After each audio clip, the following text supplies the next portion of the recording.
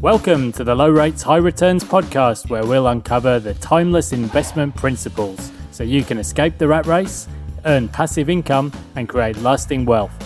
I'm Pete Wargent, investor and financial coach, and I'm joined by Stephen Moriarty, private investor and the co-author of our new book, Low Rates, High Returns. In each episode of this podcast, we talk about the crucial concepts around managing your own money, how to invest, when to invest, and the key lessons we've learned along the way about generating passive income. The things we discuss in this episode shouldn't be taken as financial advice, and we recommend you reach out to a licensed professional advisor who can help you with your unique circumstances. Enjoy the show.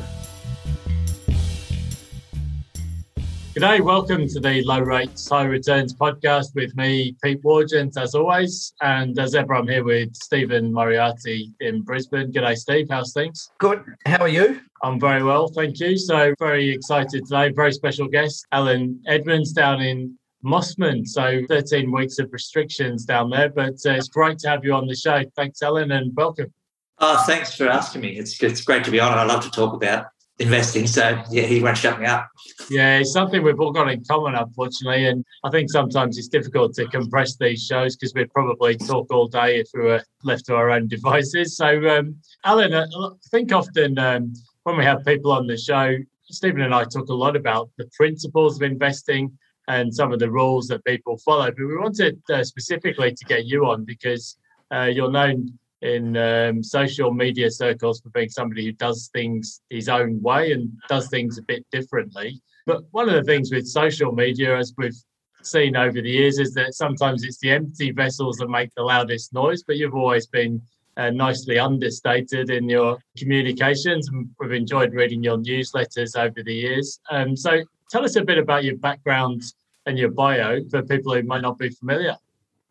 I don't know, 30 years ago now, I came out of uni and I did geology, and I went to Western Australia and found that wasn't actually for me. I'm more a city person. I wanted a family, and I saw all the people around me and I thought, that's not for me. So I came back to Sydney, did a master in accounting and finance, which is, I've always, liked numbers and enjoyed numbers. I married the perfect woman who said to me, you know what you're doing in the market. Here's everything that we have. She trusted me to do that.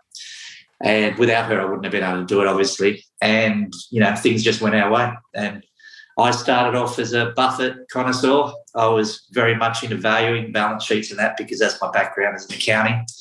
I realised that I was pushing it uphill with that because, I'm going against all the big accounting firms and all the brokers and everything. They know it better than me, so I had to find an angle which I was ahead of the game. And that's what led me to small caps because, it's under researched. They don't, the brokers don't pick it up till it gets bigger. That's my opportunity where I thought I could slot in. And things worked out that way, and it's worked out well for me. Yeah, it makes a lot of sense. I, as somebody who did an accounting qualification myself, originally a CA, it was exactly the same. When I started out, you kind of do what you know. And in fact, part of my job involved auditing and then writing financial statements. So you think, right, well, this is my advantage. I know all the accounting standards.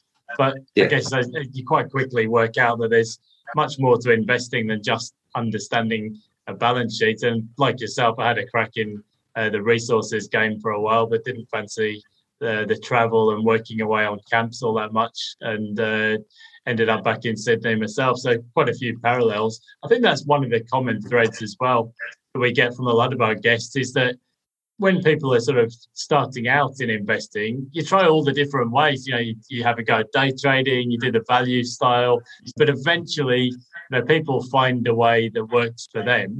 So tell us a bit about where you've ended up in terms of your approach and principles and the types of strategies that you use now. Well, I think what you hit on is a very good point. I think you need to try all different things, and you need to find something that's I believe your own personality. You need to find things that you're good at. I found out that I'm not good, even though I did geology and geophysics. I'm not good at geology. I'm not good at resource sector. because I just can't. My psyche or my emotional state is like, you have to buy when commodities are down, on the ground, and then you have to wait and hope that they come good. That's not the way that I can invest. I can't sit for years in a holding, hoping that something will go right. And the other thing about that is you can have the best resource, you can have the best team there, and then the commodity never runs for years on end. So, and I say it a lot on social media that I have a big thing about time. I believe we have a limited time span in the market. You'll be good for 5 to 10 years, and then you'll see that with most fund managers. They're good for a period, and then they run off. So for me, I'm in my sweet spot. I'm doing well, and I want to make the most of it at that time. So basically, I went into small caps because I realised, well, I guess everybody realises this, but not many people seem to invest in that. The big gains are made in the shortest period with that ramp up. And you have a business, you have an idea, and then all of a sudden it starts to take off and revenue takes off, and that's when price starts roaring ahead because it sees, the market envisages how big something can grow. And then that's what I thought, well, that's where I thought, this is my niche. I can see that. I've always been good at picking trends, but I didn't realise that the trends would be within the stock market. So I could see ideas, and now I read IPO documents, I look at companies. I don't have anything to do with the resource sector, so that whittles it down quite a lot. The way I work is I maintain lots and lots of records on everything. I look at 400 companies that produce 4Cs, which are cash flow statements for people that don't know that. That's one of the most amazing things when I started my website, to educate people as well about investing, that no one realised that there was 4C statements, and I couldn't believe that.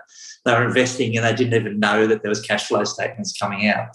And so I think the one thing that I've done is I've made people aware of cash flow statements, and they don't realise how important that is. And as I said, I maintain a spreadsheet, 400 companies, or roughly 400 companies that are actually making money, or which have revenue. They're not actually not all are making a profit, not all are cash flow positive.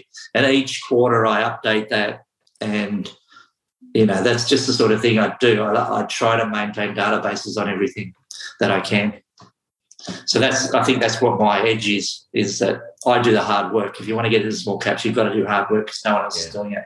Yeah, understood. So looking in Australia, as you say, there's a lot of sort of smaller resources companies. Some of them don't make a profit. Some will never make a profit or even revenue in some cases. But if you're whittling those out, then there's your pool of companies to get your teeth into. So I think interesting insight there. So I think if you're somebody who's managing your own money and you just want to get sort of solid or reasonable or consistent returns, you follow the big macro commentators, you follow the principles of investing. But if you want to get great returns, you've almost got to throw that rule book out the window and go your own way and work out or tread your own path, so to speak. Steve, I know you had about 3,000 questions for Alan on his approach. So I'll flick over to you, and you can talk us through how some of those micro caps can be the best place for returns and how you find those big 10 baggers. Yeah, it's interesting listening to you, Alan, at the start where you said, you started out as a Buffett investor. And I think a lot of people do, probably because he's got the highest profile. But it's amazing. The one thing there's a few things about Buffett. The Buffett imitators, like I sort of like you, I got started and I read about Warren Buffett and went, right, this is the way to invest. And the one thing I found was if you compound your money at 20% per year, you sort of think, wow, that's a great return. But if you've got 10 grand or even 100 grand, you sort of go, well, geez, it's not exactly knocking the lights out. Even if you make 20,000 on 100,000, it seems to me that a lot of people who talk about Buffett as their mentor or, I do a Buffett style, really don't make that big a money because it's all right if you've got $1 billion. You can really start compounding with spectacular results. But with smaller amounts, I think, and like you, I drifted more away from that, I'll just buy, big quality value Buffett type companies and I'll, set sail. And I really discovered, different to you, what I discovered was I'm bloody hopeless at small caps. And every small cap I bought, which there were two problems. One was I'd buy too much of it and the bloody thing would sink. And so, my 20 grand winner was cancelled out by my 20 grand loser. Or the second part was it'd be a spectacular winner, but I'd have, $5,000 in it sort of thing. So it didn't really move the needle that much. So when do you buy and sell? Do you sort of look at it and go on the fundamentals, or do you go hit the 200-day moving average and it's looking a bit iffy? Or like, how do you buy and sell on what sort of fundamental criteria or that sort of thing? Well, I'll tell you straight up, I did exactly the same thing. I used to do all sorts of weird stuff. I'd average down and I'd lose money. And, I think I've done everything possibly wrong. Something about Warren Buffett that you said, which I found really interesting, because I was hoping to do a little bit better. When I first started out, I'll be Warren Buffett. I won't be able to do 22% a year, but I might be able to do 18, 19%, which is good. Anyway, and then I read something. He said to me, look, if I only had to manage $1 million, I reckon I could do 50% a year, guaranteed. And then I thought, well, I don't even have $1 million to start off with. And I thought, I should be able to do that. I shouldn't be looking for these small amounts. And like you said, I started late. I guess we started about 30 investing rather than really early because I had other things on in my life. I did everything wrong that you could do wrong. I can't, I'm not going to sit here and say, I think the good thing about me is that I can learn from my mistakes. I don't continually do the same thing over and over again. So what I did, I use actually technical analysis in my buying and selling now, which I never did. As a Buffett person, I thought that was rubbish. I thought it couldn't be done. I thought you couldn't time the market. Yep. I think I was looking at it the wrong way. I'm not trying to time the market. I'm just reading the market. I'm reading buyers and sellers. If there's more sellers than buyers, and what are they doing? But whereas I first approached it as if I was trying to predict the future, and I thought no one can predict the future. And I'm not trying to predict the future. All I'm trying to do is when buyers and sellers level up, when the price starts to, rather than me trying to pick the bottom, I let the bottom happen. And so I'm not wasting my money and I'm not chasing down. But I used to chase down, and I've lost money. I've had companies go to zero. In the GFC, that stopped me. So another thing that I don't do, lots of investors want to talk to management and they want to get to know. I don't trust any management at all. I just want to see the numbers. I want to be able to verify those numbers. Like what I do is I get out, if I can, I'll go to the stores. Well, I can't go to the stores now, but I'll go to the stores and I'll talk to the people that work in the stores, or I'll ring up and I'll ask questions about it, but I'll never talk to management because I don't trust them. More like the Phil Fisher sort of scuttlebutt approach. That's right, a bit like that. But, in the GFC, I got lied to and I bought more and it just went off. But, that was my own fault. I could have walked into Sydney and seen that they had nobody in their offices, but I didn't get out of my chair. Now I get out of my chair. Yeah. If there's anything that I can find out about it. And I've got, just as an example, the way that I operate now is I've got a company, I won't name it, but they're on the internet, and I've got software that trawls their website now, and it picks up how many items are on their site, how many brands are on their site, and I check that every day, just so I can see what's going up and down, and just so what they're telling me matches what. So I can get pretty close with any sort of retail stuff like that to get to their, what their revenue numbers will be now. So it's just, I try and validate everything. But to get back to your original question on buy and sell, fundamentals for me is the most important thing, for the simple fact is I can't hold a position with conviction unless I believe in the company. Right? I can't buy. I'm not bad at technical analysis, but I can't hold the big moves because if I don't have conviction in the company, I won't hold to ride out the times. I don't average down. I have a rule of 20-20. I start off 20% of my position. I never go all in on a position. I break it up into 4 or 5 buys. 20-20 is my rule. I put 20% in. I look at the chart, 20% in. If it falls 20%, I'm out. And then I start again. That doesn't mean a lot of people seem to have a problem. If they lose money on a company, then they'll never go back there again. For me, it's just a reset. I start again because I like the fundamentals. I just wait for the chart to tell me that it takes off again. Alan, when you do that 20-20, do you, say it's ABC company, it drops 20%, you sell out, but Yes. then you still keep an eye on ABC company and may jump back in. Correct. That's right. I'll just wait for it to set up for my particularly setup that I look at. I look for it to break out. Once it breaks out, I'll buy again, start again. Yeah. I had that PPL, which, pure profile. I've done that like 5 times. I've got knocked out of it in the 2-cent range, and now it's 5 cents. So I've more than got my money back on that one. But, if you're only losing 20% of 20%, then it's not that much that you're actually losing each time. Yeah. You're just taking the small losses. That's what they say. You take the small losses and then you don't have the big ones, and that's the way I work. And so then what I do is, as I go up, I add on as the price rises, and I'll add on for technical reasons, and I'll also add on for fundamental reasons. There was that Cal 6 came out yesterday. I was like 80%, not yesterday, 2 days ago, 80%, and they sold part of, I can't think of the name, but they got an investment in the company and it validated my thesis. So I put the extra 20% in. That wasn't straight away off the bot. That wasn't a technical thing. That's a fundamental that's proved what I thought. So I've thrown I've gone straight to the full allocation from that.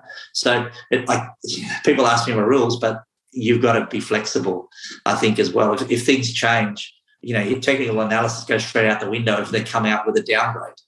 That you weren't expecting. So you've got to be open. And the good thing that I'm good at cutting, if I'll sell straight away. People have problems, for selling because they have some sort of hold. The company has a hold on them or whatever. But if my thesis changes, I just sell immediately. I don't care what I lose. If I have to take a 20 or 30% loss, I just sold. I did the same thing just 2 days ago. In my report that I just wrote out, Valneva came out and they lost the contract to the UK. I sold out and lost 30% on that straight away. Right. Because, it just was that was no longer what I believed it was. Yeah. So people, there's too much hope. And I think you can't, that's what I have to warn people with small caps. Small caps have good times and bad times, and you can't have hope at all whatsoever. You've got to invest on pure fundamentals or pure technicals. And again, if it falls, it's a little bit hard. So just so the price falls by a certain percentage, and for me it's normally 15% from an all-time high, then I start to reduce my position as well. I've got a big sort of a bigger picture question here for you, Alan. So some interesting insights there into in small caps, the difference between what happens if you average down into a small cap versus averaging up, and no doubt back testing your strategy has led you to the more profitable solution.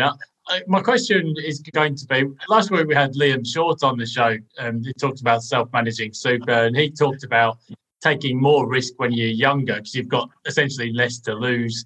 But I've heard you say elsewhere that it's a bit like basic science. If you want to get big returns, a bit like in cricket, you've got to swing the bat hard.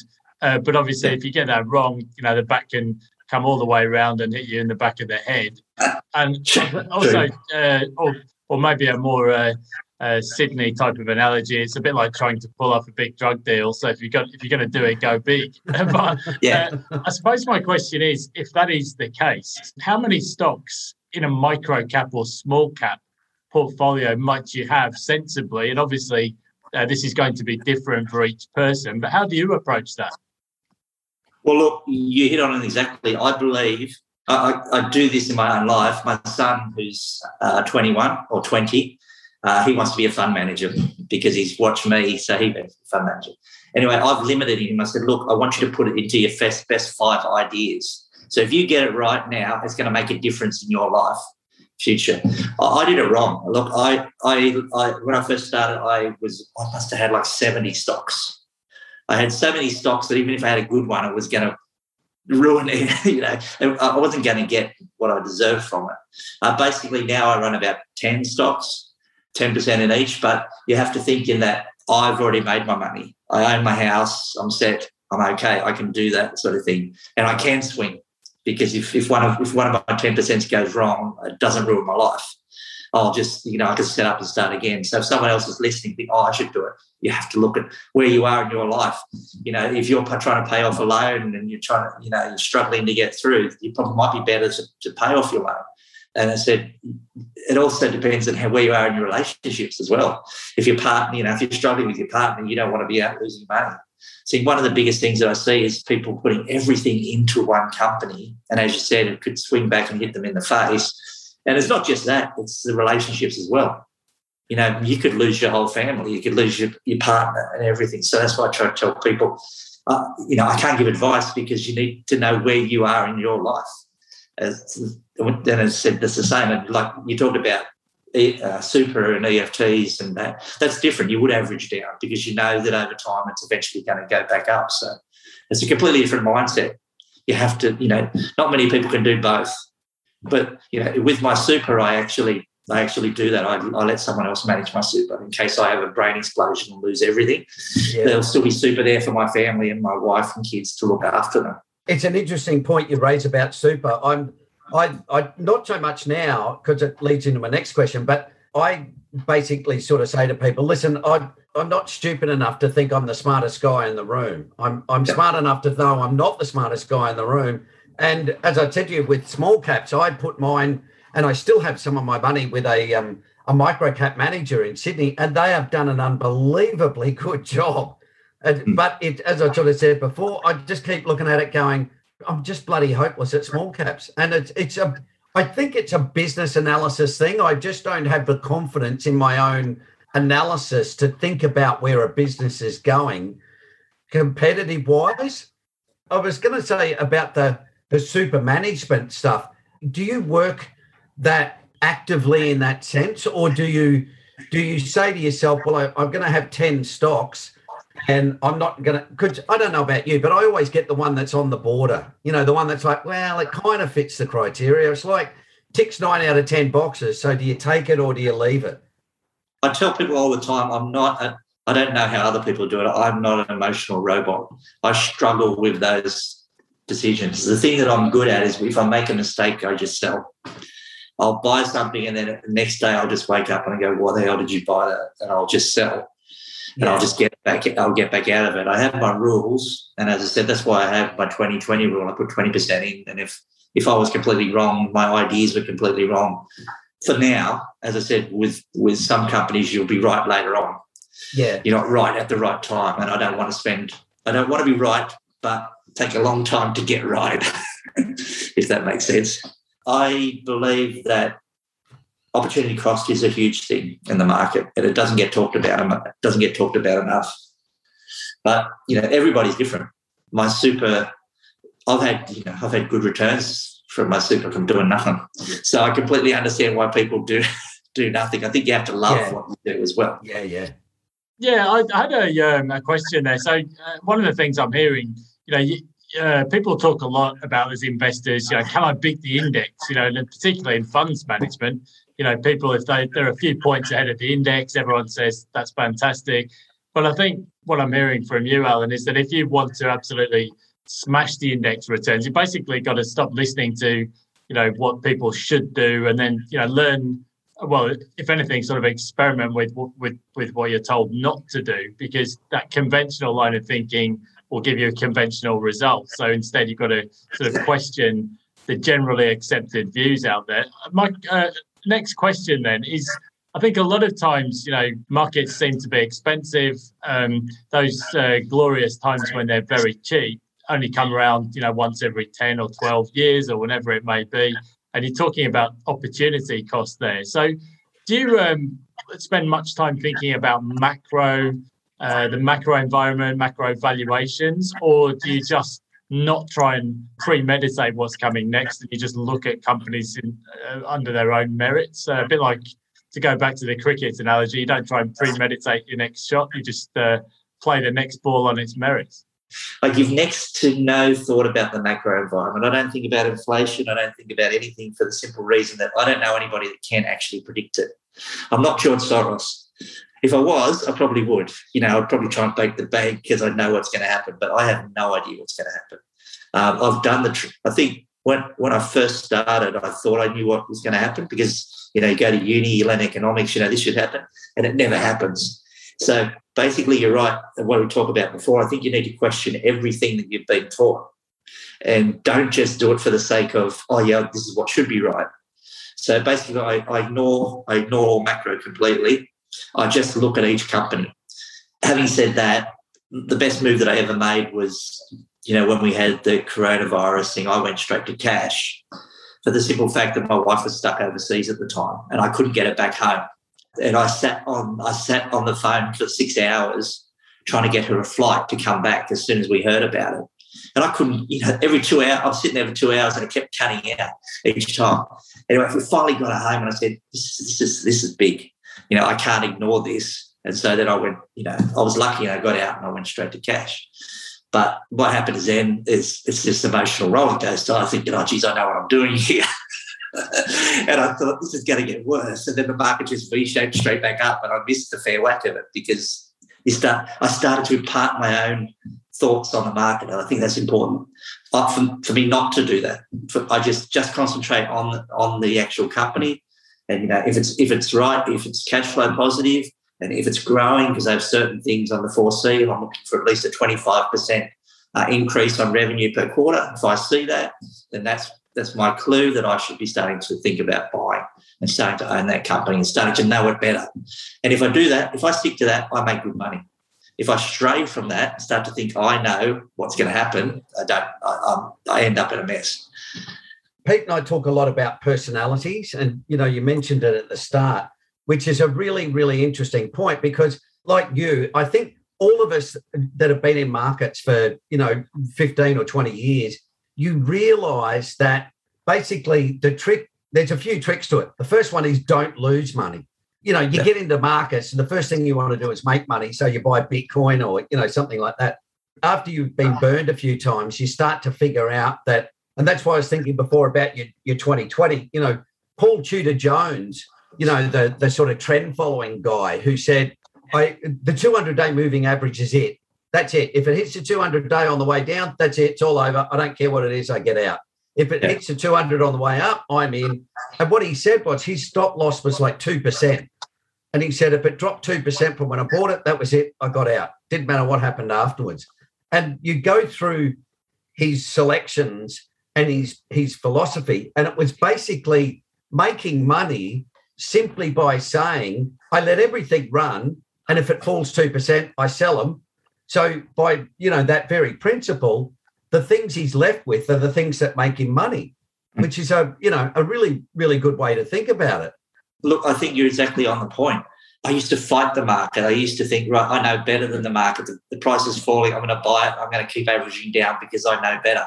And then I realised, look, some people can do that, and some people have the emotional ability to do that and hold.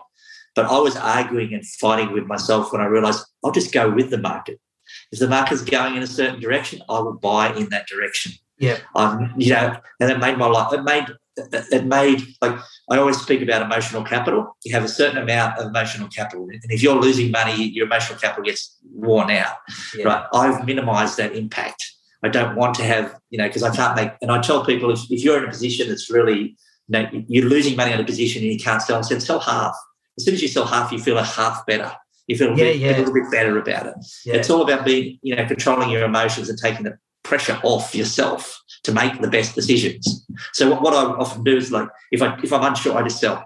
And then I sit for a week and I think about it. I don't have the pressure of that company on my mind anymore. Yeah. And then I can come back and make a better decision. But a lot of people don't. So, Alan, how do you, like, if you've got 10 stocks and you get rid of one for whatever reason, do you then go looking for another one, or do you sort of wait? Like, do you wait for companies to cross your line of view, or do you actually say, right, I'm going to go and read, annual reports or stuff to find the 10th company? I've got ideas all the time. And that's part of that mental anguish for me, trying to not to get too many companies. Yeah. I always have too many ideas.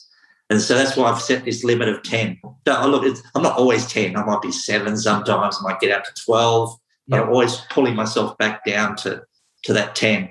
So because I know that's where I get my best results from. Because if I have 10% in something, like at the start of the year, I had 10% in this company. It's like 10 bagged. So I know that I've got 100% for the year now, just on that one company, if nothing others do anything. Because some of these small caps do take off and you make big money on them. But if you've only got 1% in it, it sort of defeats the purpose. Yeah. Well, come on next, because what a lot of people want to know, is how do I find those big 10 baggers? And I know there's no sort of secret formula, but I suppose just pulling together a couple of the themes there that I think I've heard. So one is something I can that resonates with me is that when you're younger, you come out of uni and you do qualifications and you have this, you've learned all these new theories and you think you know everything. But then as you get older, you almost realise that maybe you don't know as much as you think you did. Then eventually you just get to this point of thinking, well, gee whiz, maybe I don't know anything about macro. And, so that is an interesting theme. You mentioned George after you've lost about $500,000. And you go, geez, maybe I'm not good at this. I think actually having losses when you're younger at some point, I think everybody has to go through that. And I think you mentioned Soros there, and I think one of the things you note when you read Soros's books is how good he is at taking losses, because he's so confident in his ability to win on the next trade. There's no emotion there. He just cuts the loss and moves on. Before we just come on to the sort of researching the smaller companies, obviously, I'm hearing that if you want your returns to be better than the crowd, you've got to do something different from the masses. What about thinking in terms of probabilities? Because I guess it's something we all do in daily life, whether we realise it or not. You mentioned your wife being stuck overseas. You've got to start thinking, right, what is the probability of this being a problem and on an ongoing basis? Presumably that also applies to small cap investing. You've got to look at what are the odds of success here and what kind of returns might I get, but then also, looking at the downside as well. So do you have to learn to think in probabilities? I didn't mention it before, but when I first started, when I came out of high school, I was a professional punter. And I used to back horses and everything. I made my living doing that. And it's all probabilities, all maths. And I was so close to going to Hong Kong because that was that's the pinnacle if you want to bet over there, because you've got a set number of horses and, they were working on software and everything, which was rating all the horses at the time. And that was what I was going to do. And that's what I teach my kids. I try to teach my kids all the time to think of everyday events. If I do this, what's the probability that, you're never going to be right, but you try and put whatever the numbers are in your own favour. So as I said, that's what part of the reason I looked at technical analysis, because it gives me a slight edge. I'm looking for all edges out there. So as I said, I mentioned before 25% on quarter growth of revenue. I know that gives me an edge over other companies if it grows 20%. And I was actually read about, I can't think of the guy who ran Magellan. His thing was similar. He wanted 20%, a minimum like 20%, quarter on growth. And I thought, well, that sort of validates his thinking was the same as mine. And when we talk about Soros, the big person that I think about at the time is Druckenmiller. And he always said the thing that resonates in my head is that he talks about, and this is particularly important for small caps, is when he had his first job, they got him to do a report and he handed in the report to his boss and he said, yeah, this is a great report, but what moves the price? And that really hit me hard. I think that's the most important thing. It's not me valuing the company. What's going to make the price move? Are they going to grab market share? What's the thing? What's the big thing that's going to do that? And like I talked about Caltrix, I said, we just need some validation, which will make the price think. And when I saw that validation, I thought, yes, that's what I want. And I jumped in as hard as I could onto that thing. So, the probabilities, that's all I do. I get it in my head. I do that for stupid things, work out the probability. And my son's followed me into like betting on sports and that. And like, I think I got it from my dad. My dad was really into real estate and he could tell you a house price anywhere in the world, basically, within like 5 or 10%, because he just monitored everything and he monitored all these things. And I do the same thing. And I could, I just put probabilities on all sorts of unlikely events, and that's sort of rolled over into, and I look at sports prices now. I don't bet anymore on sports, but I can tell you if it's a good price or it's not a good price just from, just knowing the teams and different things like that. Yeah. So I can't get away from it. My life is probabilities. I had a Betfair account for many years, but it got to the point where it's quite addictive for one thing, but also especially, these days you can actually back and lay odds. It's a very addictive thing, but it got to the point where I was looking to buy a property, and there was money going in and out of a Betfair account every 5 minutes. And I thought, this isn't going to look great on the mortgage statements. And I did, as you said, going to the races at Hong Kong and Happy Valley, that is the ultimate for somebody who's interested in punting. The trouble is I found my ability to think in probabilities was starting to diminish after the 15th beer. So I think it's definitely one for a clearer thinking person. So, Steve, I know you had a question here on the small cap side of things. I'm just intrigued generally with small caps because, as I said, they're not my forte, and I readily admit that.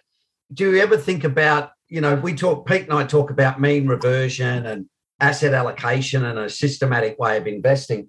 Do you ever look? So we did talk about macro before, but when we talk about macro, or when I do anyway, I talk about the idea of the CAPE ratio, and the overall value of the market, not necessarily the fundamentals. Do you use any of that stuff? Let me put it this way. What I do is my valuation buffet doesn't go out the window. If somebody comes to me and tells me first thing I should need to learn, I said, well, you need to learn to value a company. And then people laugh at me, why do you want to value a company? Oh, I just want to make money. That's not what you do. And I said, yes, well, I have to have some valuation in my head to realise whether the small cap is cheap, what sort of value it can get to. Because I sort of work forwards. If I look at a company and it's in a certain market and it has a market share, I think how much can it get? How much of that market share can it get? So how big a market cap can it get? So I have to have to understand the upside of the company. And somebody asked me what's the value. I never value present day. For me, I'm always looking at the future. So I'm trying to value what their future can be, which I think is a little bit different to what people try to do.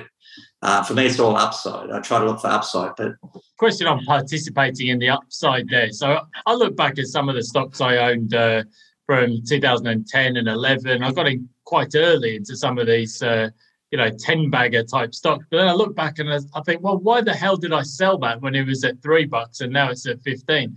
You must have a system, I guess, for trimming the risk when you've maybe got a 2 to 4 times original outlay. But what do you still leave some money in a stock to try and participate in those huge upside investments? Because that has been my challenge when investing in the sort of growth stocks, if you like. I've had some good winners, but then sometimes I don't find a way to participate in the huge upside.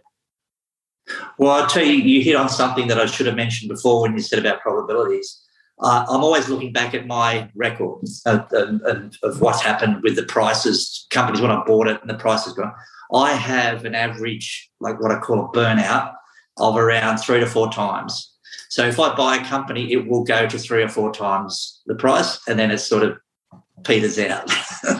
Occasionally you'll get the ones that, like you said, the big ones that take off, but once it gets to 3 to 4 times, that's where I start to take money off, because I know from whether it's just my psychology or the way that I'm built, I can buy companies that do 3 or 4 times, but I'll rarely get ones that run further than that.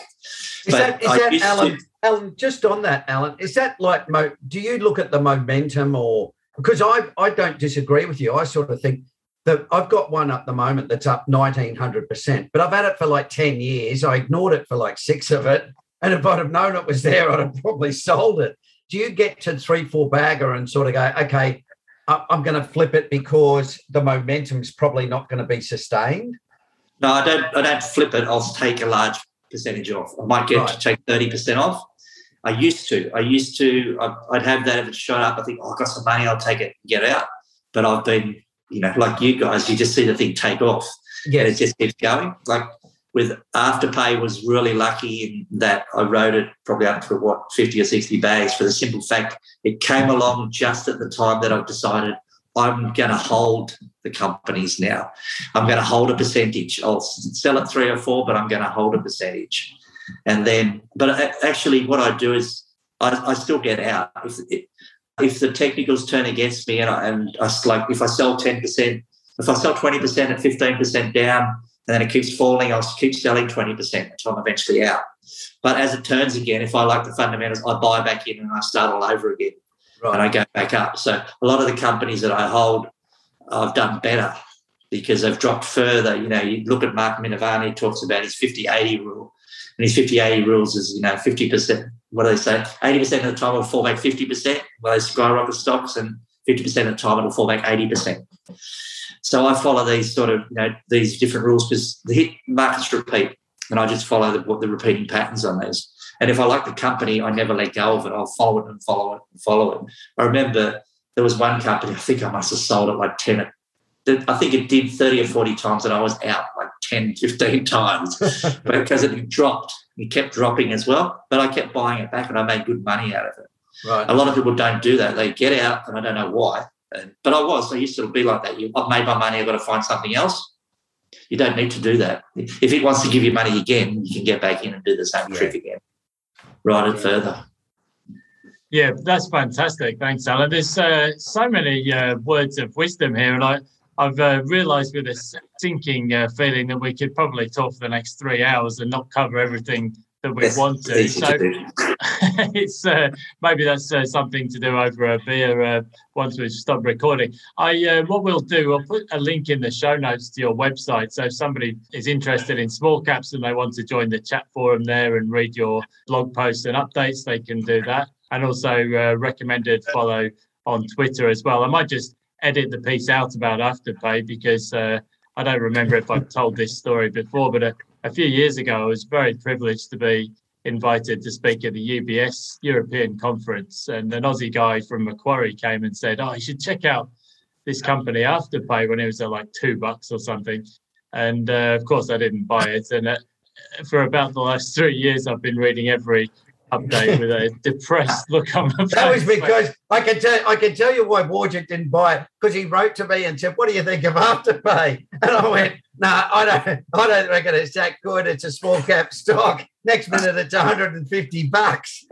The only thing I can console myself with is I probably would have sold at $4 based on past experience. So I guess that's the only way I can justify in my own head. So, Alan, thanks so much for coming on and sharing some of your wisdom. And we'll put some links in the notes there for people who want to find out some more. So thanks very much, guys. Look forward to hearing the recording. Cheers. Cheers. Cool. Thank you.